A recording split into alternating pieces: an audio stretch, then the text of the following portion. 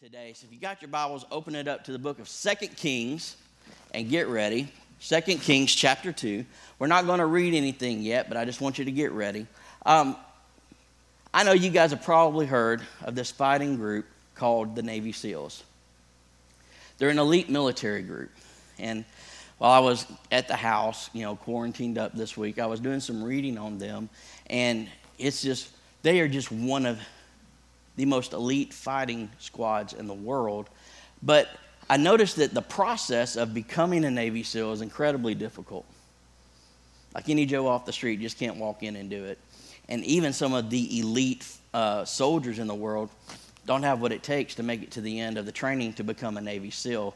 And what's neat is, like, they start the pipeline of training and becoming a Navy SEAL. Like, you start with being enlisted in the force, and then you go through this application process to qualify to even go through initial testing to go through training to be a Navy SEAL. And they see a pretty high washout rate just in those initial testings and qualifications before you even go to Bud School. Bud School itself is where you go for the real practical, hands-on, just hardcore training that you're going to get as a Navy SEAL. The dropout rate in Bud School is right now sitting at about 75%. 75% of the people that make it to Bud School drop out. But then you've got a dropout rate that happens before they get to Bud School. Overall, the attrition rate or the dropout rate of someone starting at the beginning of the process of becoming a Navy SEAL and going all the way through training, listen, the people that make it through all the way, just 12% of the people that start the entire process make it through to the other side. And I was reading that and I thought, wow, that's incredible. It's because Navy SEAL training is some of the most brutal and difficult training that you're ever going to see in the military. In fact, like the death rate of people going through the training process of becoming a Navy SEAL, there is a higher death rate of SEALs in training than there actually is the death rate of SEALs out in active operations serving in the military. More people have died in training than in service to their country. That's insane. That's how difficult the training is. And when you get all the way through to Bud School, one of the reasons why it's incredibly difficult isn't so much the physical training that you're going to go through. Okay, it's not so much the skills that they're going to try to give you and how hard they're going to push you. That's a big factor in it. But they know that you're there ready to go through Bud School because you have what it takes in raw form to be a Navy SEAL. You've got the skills. You've got the talent already, or you wouldn't be there. Their job is to do two things. One, to refine that skill set and give you the tools that you need to be that SEAL on the other side of it. And two, and really more importantly in their mind, is to try to get you to quit. From day one, the instructors are going to try to get you to quit. They're going to walk you over to a bell, and they're going to tell you, all you have to do to stop the training, to stop all the hurt, to stop all the pain, all you have to do to get a warm shower and a hot meal and a nice bed and then a ticket home to comfort is to ring that bell and tap out. Their goal, while you're going through this process of training, broken up into 3 7-week sections, their goal is to push every mental and emotional button they possibly can to get you to give up and to get you to quit. They're going to try to get inside your head. They're going to try to pull every heartstring and emotional string they possibly can to get you frustrated, aggravated, and to the point where you're just ready to give up because you don't think you can make it. Their job isn't to cheer you along. Their job is to try to make you quit. And most people on the first day say, I'm here, there's no way I'm going to quit. But there's a 75% dropout rate from day one through the end of the training. Isn't that crazy? All the people that say, I can make it, I can do it, I'm here, let's go through with it. At some point, they hit a place where they can't go any further. And that sounds like it might be simple to push through, like for you and for me on the outside looking in, but when every muscle in your body is screaming because it's been overworked and underrested, when every joint in your body is hurting, when you're in a mild hypothermic state because you're out in the cold and you're soaking wet, when you got sand rubbing in places that aren't supposed to be rubbed in, and you're discovering parts of your body that you never knew existed, when all of that is happening and you're physically and emotionally and mentally drained, and you've got a guy right in front of you and says, all you have to do is ring that bell and quit. They're begging you to quit because they know what's going to get you through on the other side isn't going to be the skill or the talent. They can give you the skills. They can enhance and refine the talent that's on the inside of you. But what they can't put in you is that will to push on. So they want to find out if you've got that on the inside of you. So they're going to set everything up so that it's not the people with the skills that get through to the other side. It's not the people with the talent that get through to the other side. But it's the people that have that switch on the inside of them that will not cut off. They're the ones that they're looking for, because when it counts the most, they want to know that they've got people in uniform that are not going to give up, that they're going to do everything within their power while there's breath in their body to accomplish the mission that they've been given. Isn't that something? They want to try to get you to quit because they know that it's only the people that can push through in those moments when they want to quit that can make the most impact. And if you look at different training arenas and even in martial arts, and there's some element of that in there where they want to see if you actually have the desire to do what you say you want to do. They want to see if you want to follow through with it. They want to see if you're there just because it's cool to be there, or if you're there because you're serious about it and you're going to put in the time it takes to become good at what you say you want to do. So there's a line between people that have that inside of them to push through and those that don't. And I found in my life that the majority of the people that I've come into contact with at some point in their life have hit a place where they've wanted to tap out. And it's in those moments where you're going to find out what you're made of on the inside, whether you've got what it takes to push through and go to the other side, or if you're going to be like some of the faceless millions that no one knows about that gave up and walked away because the price was too high to pay. Now, we're going to dive into the Bible and look at a scenario that's happening in the life of Elijah and his protege, Elijah, or Elisha. See, I got it wrong. I think God put those names so close together, so I said this last week, so preachers like me could jack it up when we're saying it so he could keep us humble. I don't know why their names are so close to the same other than that. But Elijah is walking Elisha through this process that, if you don't really know what's going on, can seem kind of confusing. I want to read you through this, 2 Kings chapter 2, starting at verse 1.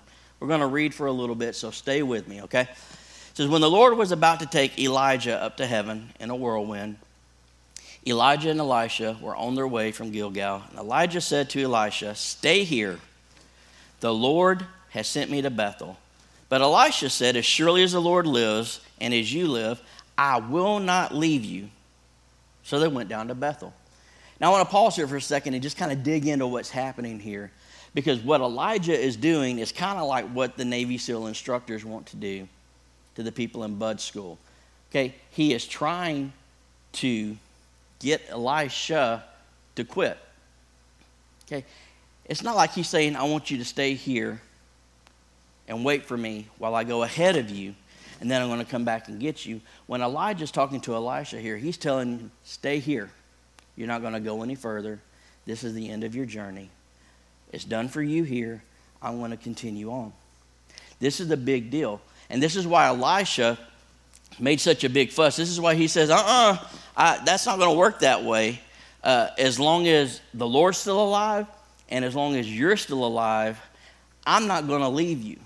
Okay? Because to be an apprentice to a prophet, okay, means that you are You are indentured, you are connected, you are in servitude, you are in service to that prophet as long as that guy is alive. To be separated from that prophet is to be separated from your calling. Okay? And Elisha says, no, listen, I signed up for the long haul on this.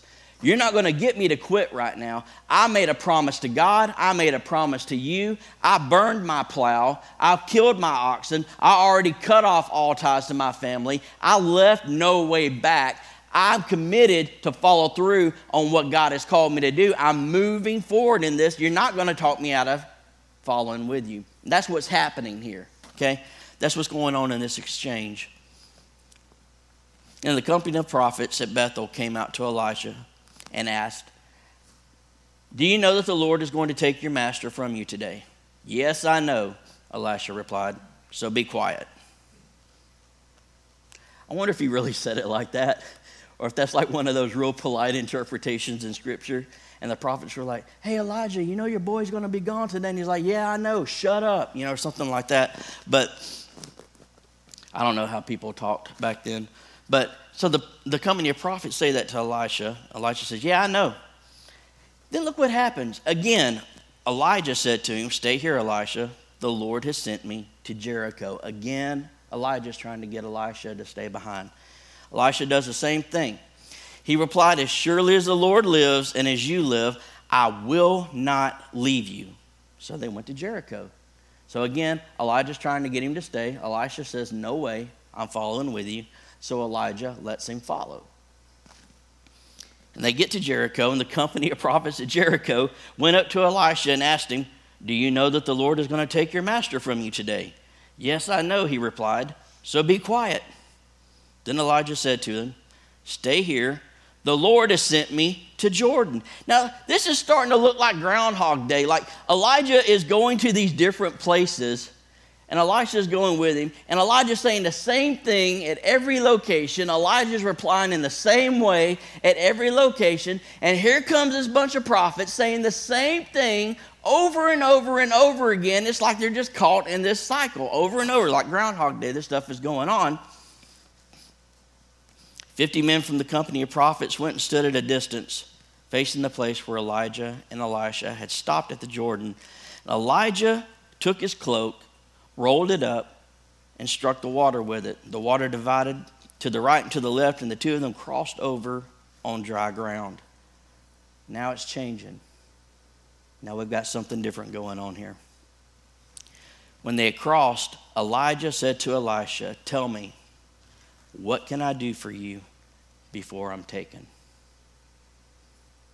Something changes in Elijah's approach. And he sees that Elisha is not going to be the guy that quits. That Elisha is going to follow through on his commitment and do what he said he was going to do. And because he had proven that and he couldn't get him to stop, Elijah said, all right, now I see that you're the real deal. What can I do for you before I'm taken out of here? And I was reading and studying this, and it kind of struck me as I was preparing for this message, and maybe you've realized this or maybe you hadn't, but Elisha wasn't the first servant that Elijah had. Like Elisha wasn't the first protege that Elijah had. Because to be the servant of the prophet meant that you were picked to be his protege, like a disciple in a way. And that he was training you to replace him when he was gone. And he was preparing you for your ministry after he had left. And Elisha isn't the first one that Elijah had worked with. I wonder if any of you can tell me the name of the first servant or the first protege that Elijah had. Can any of you tell me his name? Let me show you why. 1 Kings chapter 19. Starting at verse 3. This is right after Jezebel had threatened Elijah and threatened to kill him, and Elijah took off running, okay? Elijah was afraid and ran for his life. when he came to Beersheba in Judah, look what happened here. He left his servant there. Now, the same scenario, and I'm kind of inferring a little bit, but from what you can read, though, you're seeing the same thing play out. Elijah has a servant. He has someone committed to following. He has someone who's there, who's supposed to be there to the end as a disciple, as a protege, because that's what a servant to a prophet was in that time. And Elijah says, stay here, and the servant stayed. He stayed. He tapped out. To be divorced from the prophet is to be divorced from your calling. And to give up following the prophet is to give up on your calling in that time. And that's what that servant did. He walked away from it all because times were hard. And Elijah told him to stay, and he stayed. He tapped out. Elisha didn't do that. The reason why you've never heard of this guy is because he quit. He quit. Hey, I got news for you guys.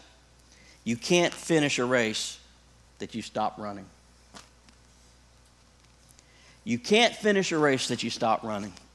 That's what happened with this prophet. He stopped running the race. The difference in Elisha was he didn't stop running the race. There are going to be times in your life where you're going to be tempted to stop running the race that God's put out in front of you. You're going to be tempted to give up on the calling that he's placed in your life. You're going to be tempted to tap out because the situation and the circumstances are a little bit too hard for you. I want you to remember, though, you can't finish a race you've stopped running. Okay? It's not about how fast you run the race. It's not about how slow you run the race. It's about whether or not you finish the race that God has set before you. I want to encourage you this morning to finish the race that God has set out in front of you. Now think about it. Throughout all of history, I wonder how many people there are that we've never heard of because they gave up. I wonder how many inventions went to the grave because the inventor gave up before they finally found the right way to make it work. I wonder how many cures for how many diseases we don't have right now because the person with the idea gave up in the process. How many businesses we don't have. You could just go on and on forever, but history is full of people that we'll never know because they gave up in critical times and didn't finish the race on their calling, didn't finish the race on their profession. They didn't finish the race on their marriage, on their children, on whatever the task was that God had called them to be. Just think about that. I wonder how many people were out there. And then I wonder if maybe you're in a place where you're fighting the battle of becoming one of those people right now because of what's going on in your life, because of what's going on in the world. I want to encourage you not to give up, but to keep running the race that God has set out before you. In Galatians chapter 5, Paul's writing, and he breaks it down like this. He says in verse 7, you were running a good race. Who cut in on you to keep you from obeying the truth? You were doing a good job. What happened? What happened? Because it's the things that happen to us, that trip us up in that race and get us to want to quit. I want to encourage you not to give up because there are people that are counting on you on the other side to finish the race that you're running right now. I want you to stop for a second and I want you to consider the fact that it's not all about you. Okay? Maybe it's not all about you. Maybe it's about the people that God wants to impact and change through you. Maybe it's that thing, that idea, that gift, that talent that he's going to use to bless other people. And if you give up now, it's not just about you giving up. It's all those other people, all those other lives that could be impacted, all those other people that could be impacted for eternity. They hang in the balance because the people that you're going to reach tomorrow are depending on what you are going to do today. So if you're in the middle of a struggle and you're in the middle of this time where you're thinking about tapping out, you're thinking about giving up. Listen, don't give up. Don't turn away. Don't give up on this race that God has called you to, okay? Because he is more than able to equip you to finish it if you'll just give him the chance. And I want to walk you through a couple of things that have really helped me personally over the years and staying at least fairly consistent. Like, I haven't been perfect in my walk with God. I've messed up just like everybody else, and I failed at times in my life, and Lord knows I've made a lot of mistakes, but along the way, probably like many of you, I found some things that have helped me, and hopefully they'll help you if you're going through a time in your life right now where things just don't look good and you're up against the wall and you're getting pushed beyond your comfort zone, and you're being strained into places that are not comfortable and not familiar to you right now. Maybe this will help you in those times. For me, this helps me. Hopefully it'll help you. First thing is this: your why has to be bigger than the opposition. Your why has to be bigger than that opposition that you're going to face. And when I say why, I'm talking about that reason. Okay? That reason, that motivation has got to be bigger than the opposition that you're going to face. That why has to be big enough to push you through the pain. That why has to be big enough to get you up early in the morning. That why has got to be bigger than the opposition that you're going to face, because I promise you this, opposition's out there and you're going to face it. You're going to face it. And a lot of us are facing opposition in new ways, and some of us are facing opposition in battles that we've been dealing with for years and years. Battles with our health, battle with finances, battles in relationships and in our marriage, and just spiritual battles with ourselves because we're falling into sin again and again and again. When we face that opposition, the why inside of us has got to be bigger than the opposition that we're going to face. You're going to get up tomorrow morning, probably a lot of you, when you don't want to. And a lot of us are going to go to jobs that we really don't want to go to work tomorrow. Not just because we don't want to go work at those jobs, but because there's this whole threat of a global pandemic out there that puts us at risk when we go out there. Okay? But you're going to get up and you're going to go to work because the why that's motivating you to do it is bigger than the opposition and the risk that you're going to face. Now, it doesn't mean that the risk isn't there or the opposition isn't there. And it might not mean that you're not a little bit nervous or maybe a little bit apprehensive about getting out in that situation. It means, though, that the why is bigger than the opposition, because probably you've got a wife depending on you, or you've got some children depending on you, or you're a single mom and you're the only source of income for your household, and they're looking to you to provide. And the why, that why is big enough for you to press forward in the middle of the risk. First responders out there and people working in the medical community, you are putting your health and your life at risk right now. Let me tell you, thank you. Thank you so much for what you're doing to serve our communities, to serve our country, to serve these people that are sick with this virus right now. Thank you for what you're doing. But you're putting your life and your health at risk because there's a why on the inside of you that's bigger than the risk of exposure to that virus and treating other people. The why is because you want to save lives. The why is because you want to help people. The why is because you want to send a father home to his family. You want to send a mother home to her children. You want to send a child back to her parents. You want to make sure that the grandmother and the grandfather have many more years to spend with their family. You're putting yourself at risk because to you, the why is bigger than the opposition that you're facing. And that's how it works, guys. You've got to have a bigger why than the challenges that you're facing, because when they come, when the pain kicks in, you're able to say, yeah, I see what it's going to cost me. I see the price that I'm going to have to pay, but I'm willing to pay the price because the why inside of me is worth it. That's why people tap out, because they're not willing to pay the price necessary to purchase their dreams or the calling on their lives. So you got to decide it's worth paying whatever the price is, whatever the cost is. And when you make that decision and you establish that why, it becomes a whole lot easier to deal with the issues and the opposition that you face in your life. Nobody's exempt from this, by the way. We're all going to face moments in our lives where we have to make a decision on whether or not what we're doing is worth what we're fixing to have to go through. Everybody's going to have to make that decision, probably more than once, more than twice in our lives.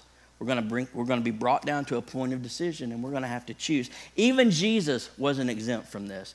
Jesus had to go to a place in his life where he came to a point of decision where he had to decide whether or not what he was fixing to have to go through was worth it.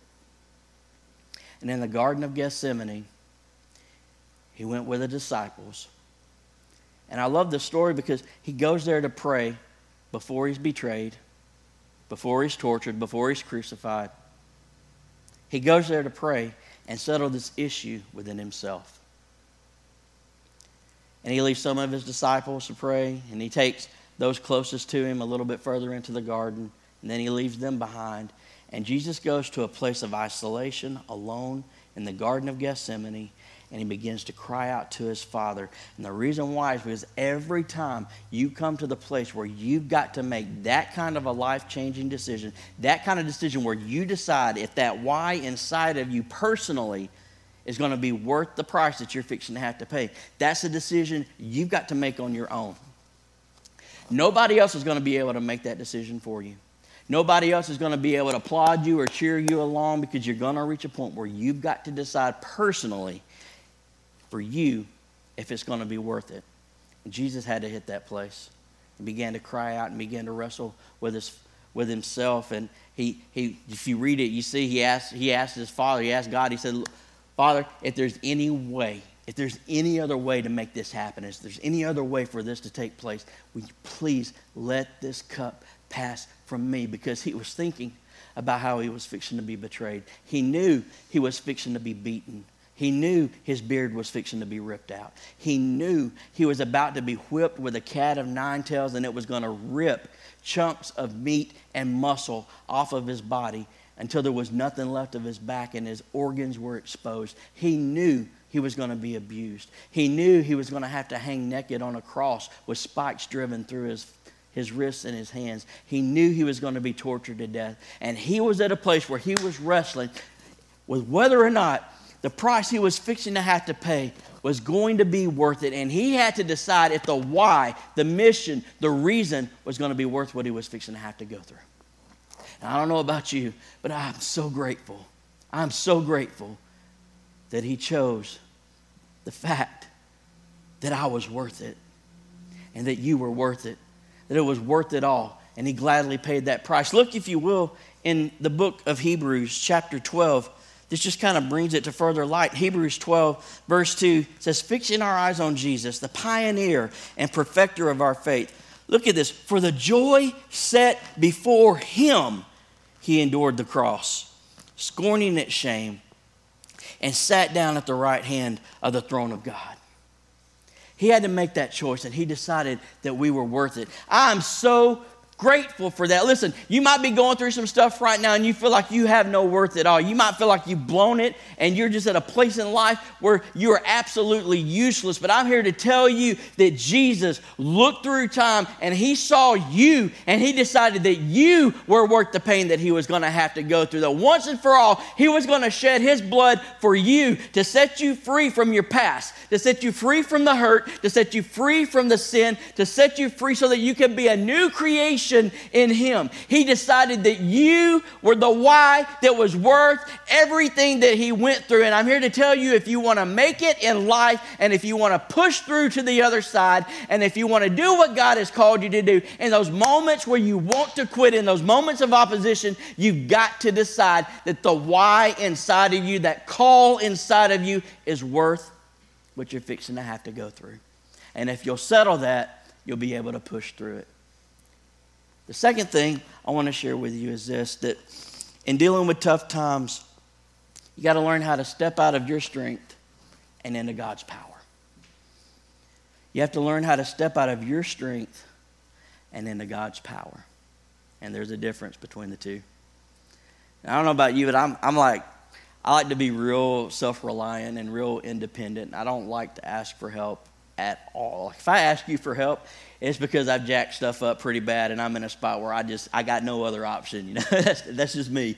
And probably some of you guys out there are just like that. But people burn out in life. People burn out in ministry.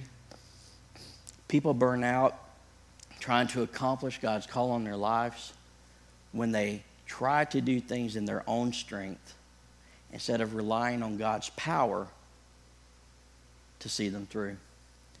And they become more driven in life than they are led by the Spirit of God in life. You got to be careful with that. You got to be careful with that. You got to be at a place where you are in constant dependence on the power of God, because you'll burn out. And what's crazy is that, like, there are times, though, even dependent on God and even in a solid relationship with Him, where you'll get pushed past a place of comfort into unknown territory, into situations where you just got to step out in blind faith, past your threshold, past what you're capable of doing, past the point of exhaustion. You know, it's one thing to be physically exhausted, but it's another thing when you're physically and then you're mentally and you're emotionally exhausted. You know, because while we're still doing things for God, we're still in a very limited body. And the body can only do so much. And sometimes you hit seasons of your life and doing what God's called you to do or doing what He's gifted you to do where you just have nothing left in the tank, even though you're close to Him in your relationship with Him. Now, I can hear some of you out there right now kind of pushing back on this, and I get where you're coming from, because you're going to say, well, if you're close to God and you're in His strength daily and He's renewing you daily, then you should never be at a place where you burn out, because He's constantly refueling you. He's constantly renewing you along the way so that you don't deplete what He's putting inside of you. And I get that. And listen, for the most part, that is the case. That is the case. I think people burn out a lot because they try to do stuff on their own and not rely on God. But there are seasons, and this is what I'm talking about more specifically. There are seasons in your life where God is going to put you in a place where if you don't tap into another level of dependence and trust and reliance on Him, you're not going to make it. You're not going to make it. It's weird. I know a lot of people will say that God won't allow us to have more put on us than we can carry. But that's not what the Bible says. A lot of people misinterpret that. That's not what the Bible says at all. What the Bible says is that God won't allow us to be tempted beyond what we can bear. Okay? Doesn't say anything about having more life, more bills, more drama, more family issues, more marriage issues, more work issues, more pressure, more financial problems, more health issues, more disease. Doesn't say anything about having more of that put on us than we can bear. There's plenty of that out there. And you'll get overloaded with it if you're not careful. And there'll be seasons in your life where you're trying to do what God's called you to do, trusting Him, and you'll find yourself at the brink, just at the brink of wanting to quit, because there's nothing left in your tank that's left to give. Now, only the seasoned saints out there are going to understand what I'm talking about. You're only going to know what I'm talking about right now if you've been in some battles. Okay? If you've just played around in the shallow pool of your relationship with God and have never stepped out in trust and in faith to go out into the deep waters in your walk with God and what He's called you to do, you're not really going to have much reference for what I'm talking about right now. It's only those people that have stepped out in complete trust and in complete faith and in complete obedience to God that have reached this point where you reach the end of yourself and you have to step into another realm of your relationship with Him. It's where you reach the very end of your strength. That's when you find the beginning of His strength that you operate in. When you've completely died to yourself and it's no longer about you, but it's only about Him and what He's able to do in and through you. And when you're working out, you're doing bench press and you're pumping the weight, you guys that work out there, you know what I'm talking about. Like you do your reps, and if you do your reps, and you're going to get a good workout. But if you want to go further, from time to time, you can't do this all the time because you'll hurt yourself. But from time to time, once you reach a point of failure in your workout, if you push a little bit further, you're able to unlock a level of growth because you're pushing your muscles further than they're able to go. And you can't do it on your own because you're at a point of failure, and what you need is somebody to step in and to give you a spot and to help you lift the weight that you can't lift yourself, to push you past your threshold to go further than you could go by yourself. This is what I'm talking about here. There's a place in your walk with God where you reach the point of failure and you can't go any further on your own. God steps in, and if you're completely dependent upon Him, He'll help you push out that extra rep and be that spotter to push you through what you're going through in life. Listen, I want to encourage you. Don't try to do everything on your own. Trust God. Rely on Him. Let Him be that strength to push you through. And when you feel like giving up, when you're at that point of failure, that's when you have to lean into your relationship with God like never before, to let Him make a way where there is no way, to let Him knock down the walls before you, to let Him part the Red Sea so you can walk across on the dry ground, to watch Him drop the giant in front of you. It's those times when you reach the end of yourself that you're able to see God do what you couldn't do on your own. And that's when the fun stuff begins to happen. So if you want to live a life where you're not tapping out, where you're following through and you're finishing the race that God has called you to, make sure that you're not just operating in your strength. Make sure that you learn to operate in the Lord's strength. 2 Corinthians chapter 12, Paul writes it like this. He says, Paul was going through this time in his life where he had this thing called a thorn in the flesh. Nobody really knows what this is, but it was bugging the snot out of Paul, apparently. He just kept complaining to God about it and asking God over and over again, you gotta get this thing done. You gotta heal me. You gotta restore. You gotta deal with this thorn in the flesh. Please take it away from me. And God just kept saying, no, no, no, no, no. And then finally, God says this to Paul. He says, my grace is sufficient for you, for my power is made perfect in weakness. God's power is made perfect in our weakness. He's not looking for you to be tough. He's looking for you to be submitted. He's looking for you to be obedient. He's looking for you to be dependent upon Him. Paul writes, therefore I will boast all the more gladly about my weaknesses, so that Christ's power may rest on me. That is why, for Christ's sake, I delight in weaknesses, in insults, in hardship, in persecutions, in difficulties, because when I'm weak, then I'm strong. It's like a paradox in a way. That when I'm in that point of weakness, when I just can't go any further, when I can't do any more, that's when I'm the strongest, because I'm the most reliant on the power of my God to see me through. So you've got to decide that why is bigger than the opposition that you're going to face. And you've got to learn to depend on God's power and not your own strength. And this is the third thing that I've learned along the way. And this is probably good news for some of you guys out there, that it's never too late to get back up. It's never too late to get back up. Because this is what I know in life. You're human, I'm human. And probably along the way, we're going to stumble and we're going to fall. We're going to make mistakes. Hopefully, we're going to learn from those mistakes so that we don't repeat them in life.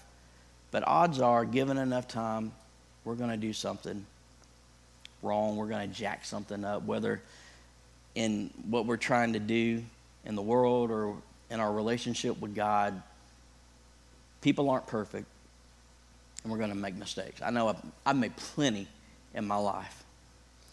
But what I've learned is this, is that every time I've gotten back up, God has always been there to help me along the way. He's never turned his back on me.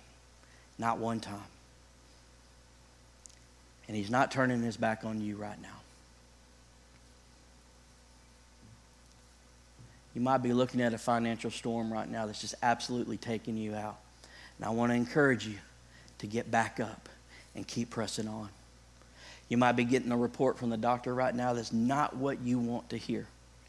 I want to encourage you to get back up and keep pressing on. Some of you, you're dealing with frustration in your marriage right now and in your family situations, and it's come to light like never before because you're having to spend more time around the house now than you used to have. Now you don't have any distractions. Now you don't have places to go. Now you're having to be faced with the reality of what you've got at home. And I want to encourage you to get back up and to try again and give God one more opportunity to heal and to restore and to mend those relationships in your life. Maybe you're out there and you just feel like you've blown it over and over and over again. And if there was a highlight reel of your life, it would just be failure after failure after failure after failure.